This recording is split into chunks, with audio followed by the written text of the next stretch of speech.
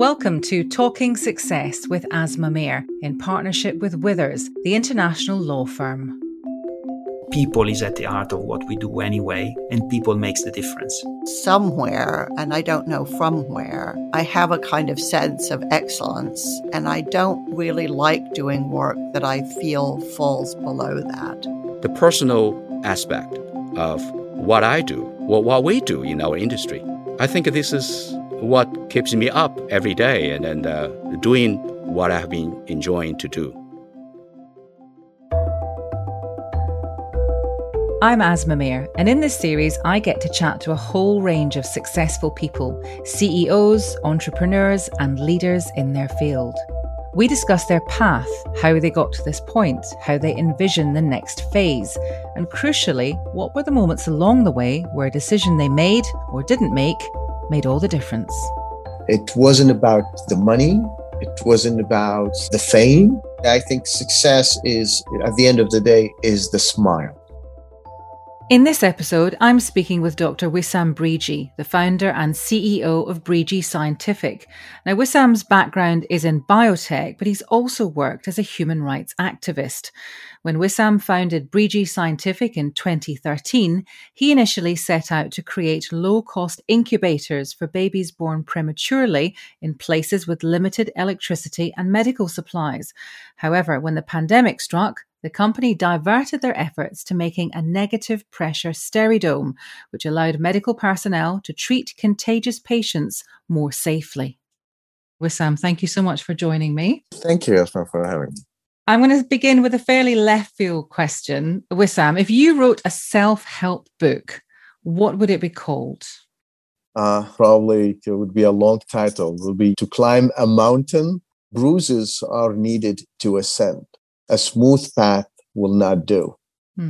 You need to struggle to really see who you are and what's ahead of you, because otherwise you will not learn. And briefly, has that been your experience? Yes. Well, a lifetime experience. So we'll get to that. We will get to that. There's a lot to talk about, actually. And I mentioned in the introduction that you were a human rights activist. So tell us a little bit about your background and how you got into medicine and human rights.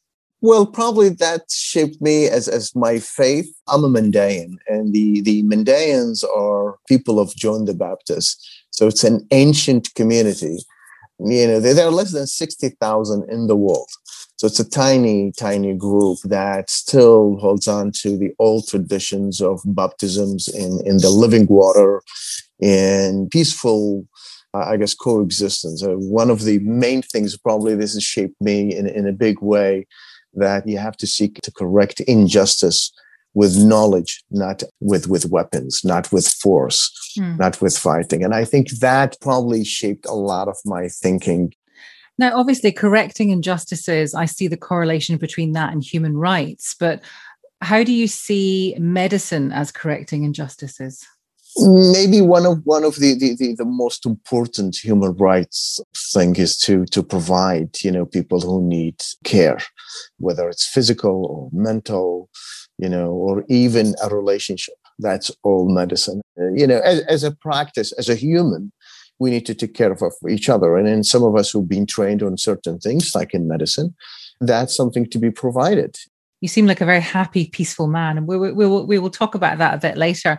I want to talk about the incubators that I mentioned in the introduction. What made you decide I need to make incubators? Well, the circumstances probably that forced me to see in a horrifying way, I guess, the reality was in the middle of the first Gulf War in 1991. I was in Baghdad at the time, newly married. It was almost a year, and my wife was pregnant with our son, Danny. And some friends, diplomats, I guess, informed me that I need to leave because they're going to hit Baghdad, within the next 24 hours. So suddenly we were faced with this reality that, my wife is in her late pregnancy and we need a place. We have all the arrangements in Baghdad with our doctor and everything. So we end up in this tiny little hospital that I found, far away from Baghdad. And it was abandoned, basically. There was only one doctor and two nurses who stayed in. For months, the hospital didn't have electricity because all the electricity was cut off. And we had one little candle in the middle, literally through the whole night, where I was waiting for my wife to deliver. And when she delivered Danny, he was literally blue. The nurse called me and said, your son is hypothermic. And the whole room is freezing. I mean, I was freezing sitting there. And she said, just go out and get me some wood, anything. And so I got some twigs or whatever, run back to the inside the room, have a little stainless steel container, put a little alcohol in and lit, these twigs just to make a little fire. And the incubators were sitting right next to us, but they were basically unfunctioning pieces of metal. So, years passed, and Danny went to college and went to study pre-med and took his master's in public health. And one day came to me and he said, do you know that there's 3.5 million babies die every single year around the world just because there is no incubators? And I was like, I've never heard that number before. And, I always tinker with ideas and patents. And he said, one day you were talking about this containment, a disposable containment. And I said, yeah. And he said, why don't we design it as an infant incubator? And so since we took the idea and we started, working on it, and we built a very sophisticated infant incubator, but with a disposable housing. It works on 12 volts, so it can be set up in any circumstances, whether transport, hospital, clinic, solar panel.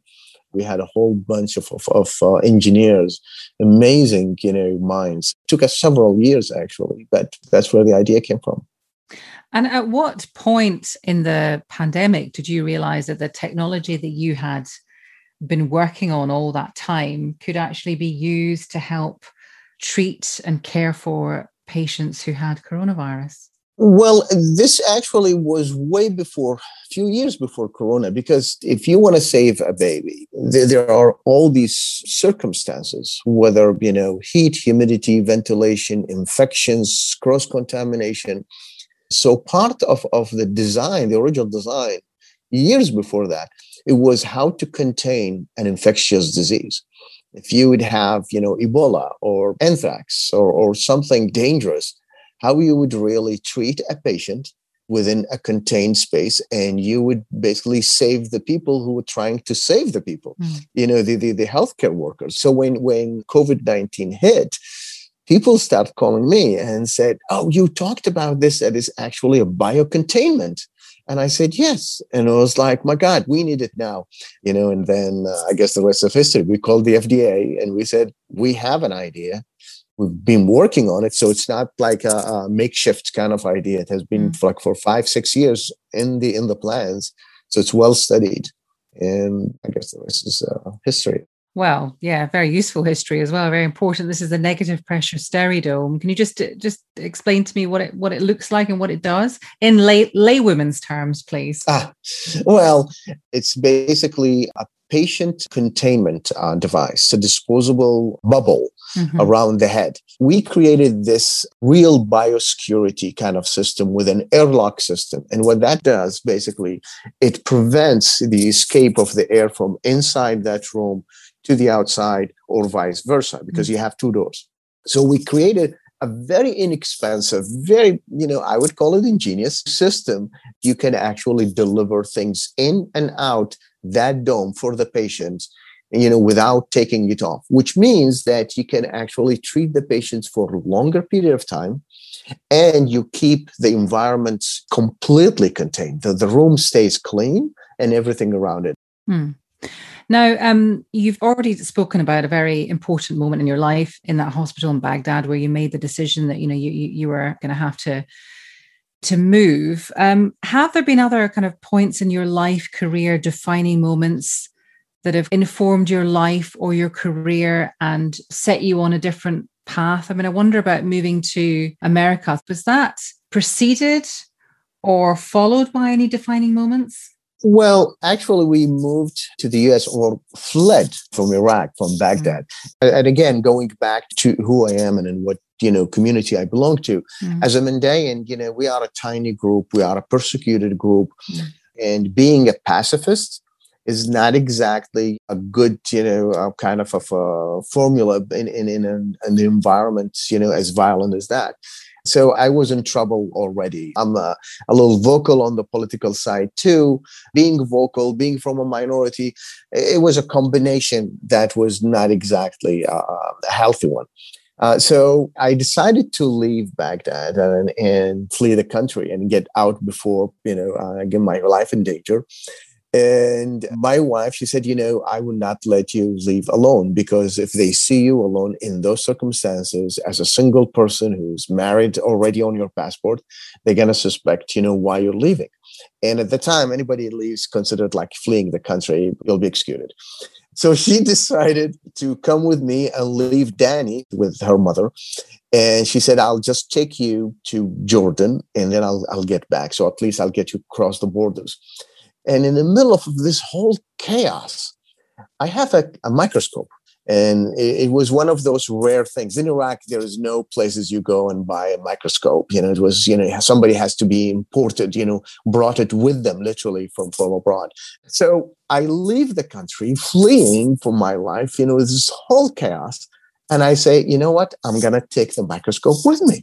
And everybody was looking, what is wrong with you?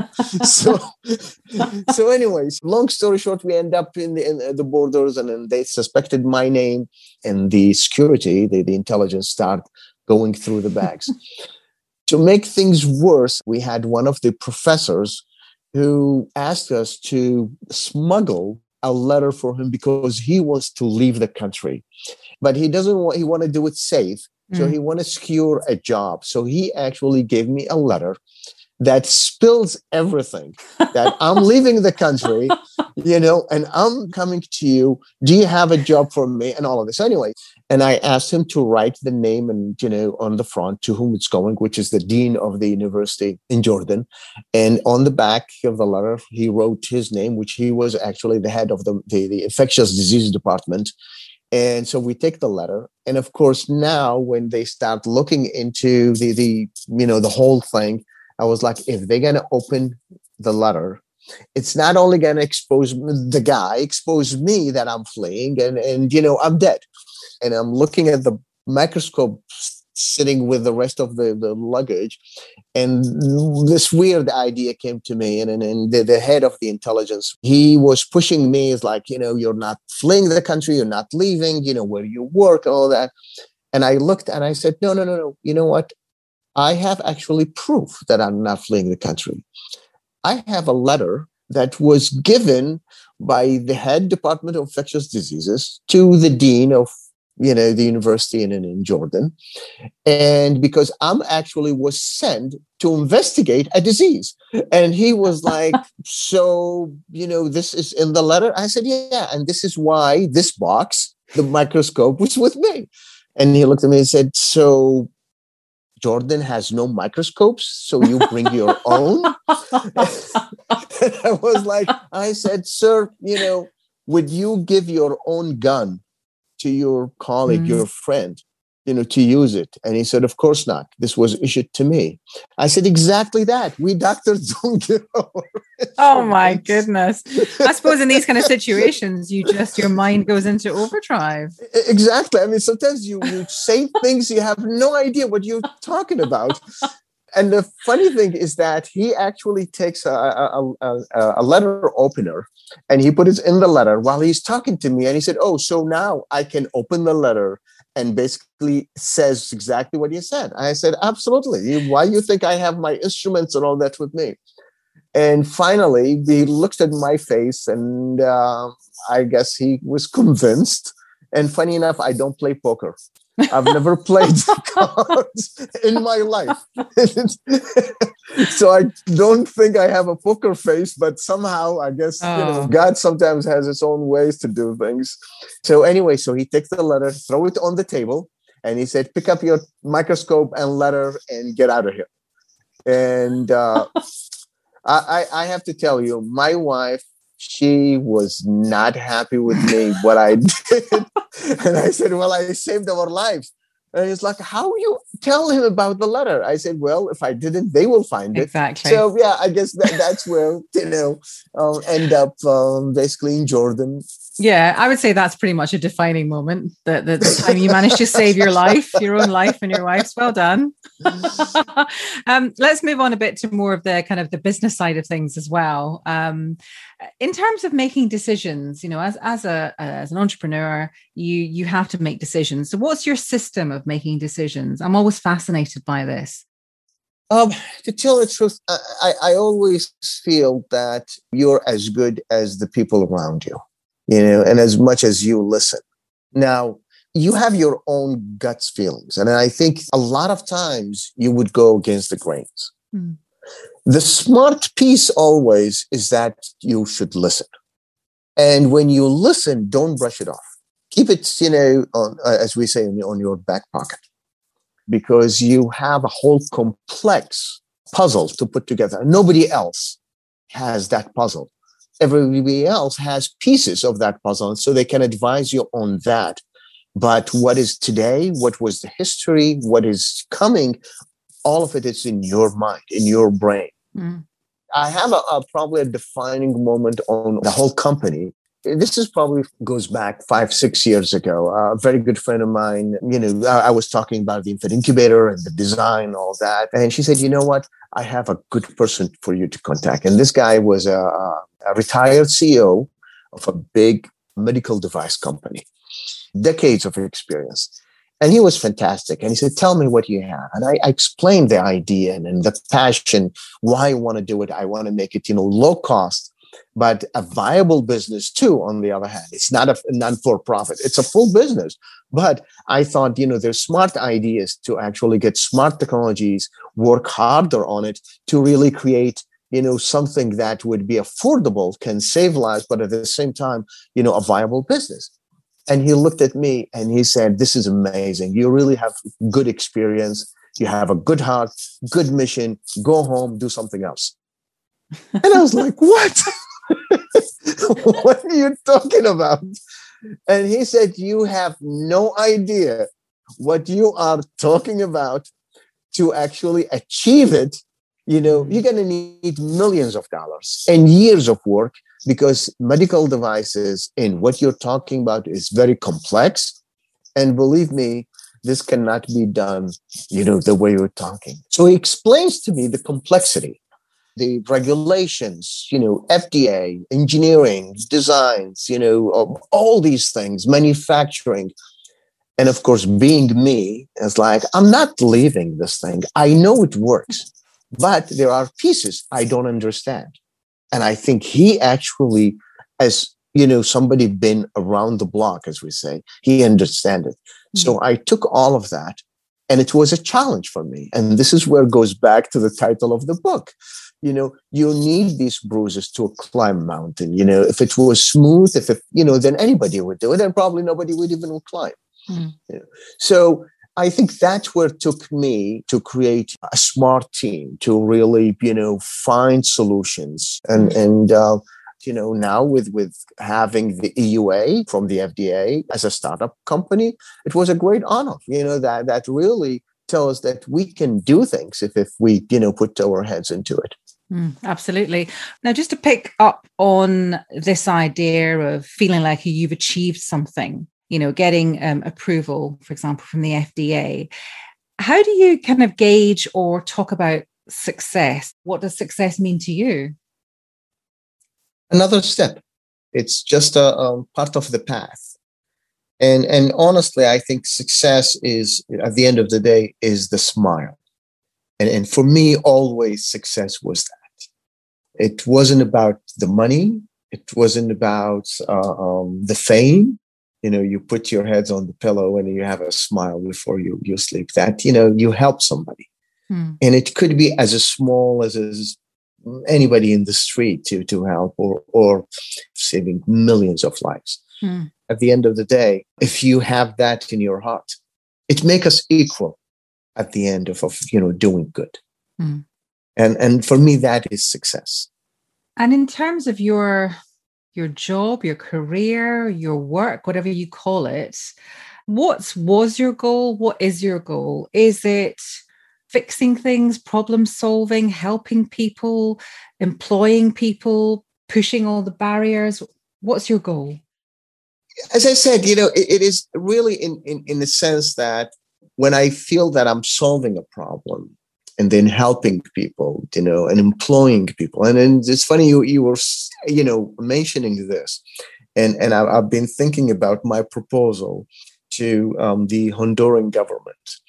So this is something, been working on the infant incubator. And then I had some friends who are, higher up in the government in Central America. And then I was invited to go to Honduras and meet with all of these people. And I said, you know what? If I want to build a factory, I want to build that in a country like Honduras. And I said, I can build it in the US. It's great. But, if I build it in a place where, there is less opportunities for work, less technology, I will bring something more. I can make the device anywhere and I can save a life. But how about if I save a life and find a job for somebody and create security, for another family? I said, won't that be amazing? These are opportunities you don't get every day. So in my heart, always, if I get that opportunity, I always consider myself lucky. It's not, as I said, it wasn't about the business itself. It was, at the end of the day, what is the outcome other than the financial reward? So it's an opportunity to do good things. Before we get to the quick fire questions, I just want to ask you something about whether there is a lesson that you have learned during your career. Is there a particular kind of key lesson that you always remember from your work, from your career?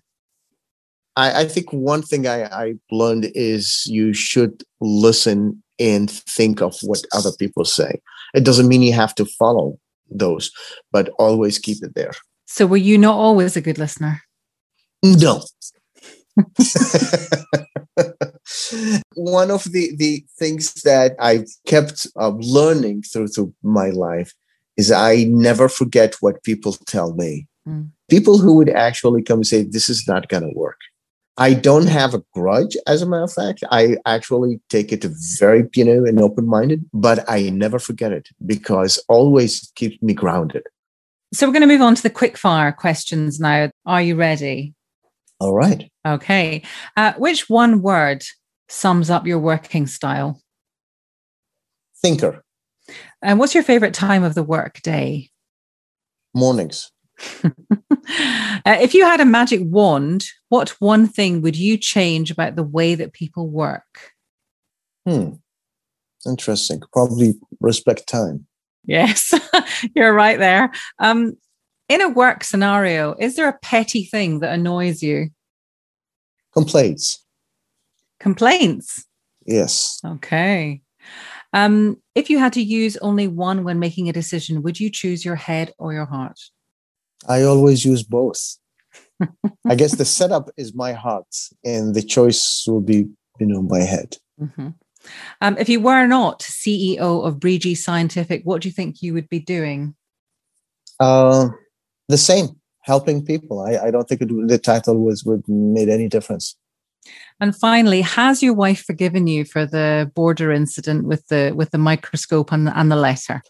Well, I guess the question is how she's forgiven me through 30 years of marriage.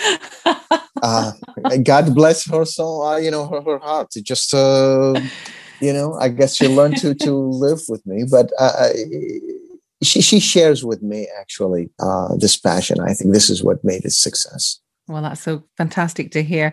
Wisam, thank you so much. It's been fantastic, lovely and energizing and uplifting to speak to you. So thank you so much. Oh my God. Thank you. Thank you very much. I really appreciate it. It was fantastic talking to you. Thank you. Well, as you heard, I absolutely loved talking to Wisam. He's just this kind of crazy mix of inspirational, and he's very driven, but at the same time, he's very focused on learning and accepting perhaps, things he's done in the past that he's changed his mind about. And also he cares about things. So he is very driven. He's very ambitious, but not in a hard way. And I found that really, really wonderful to hear.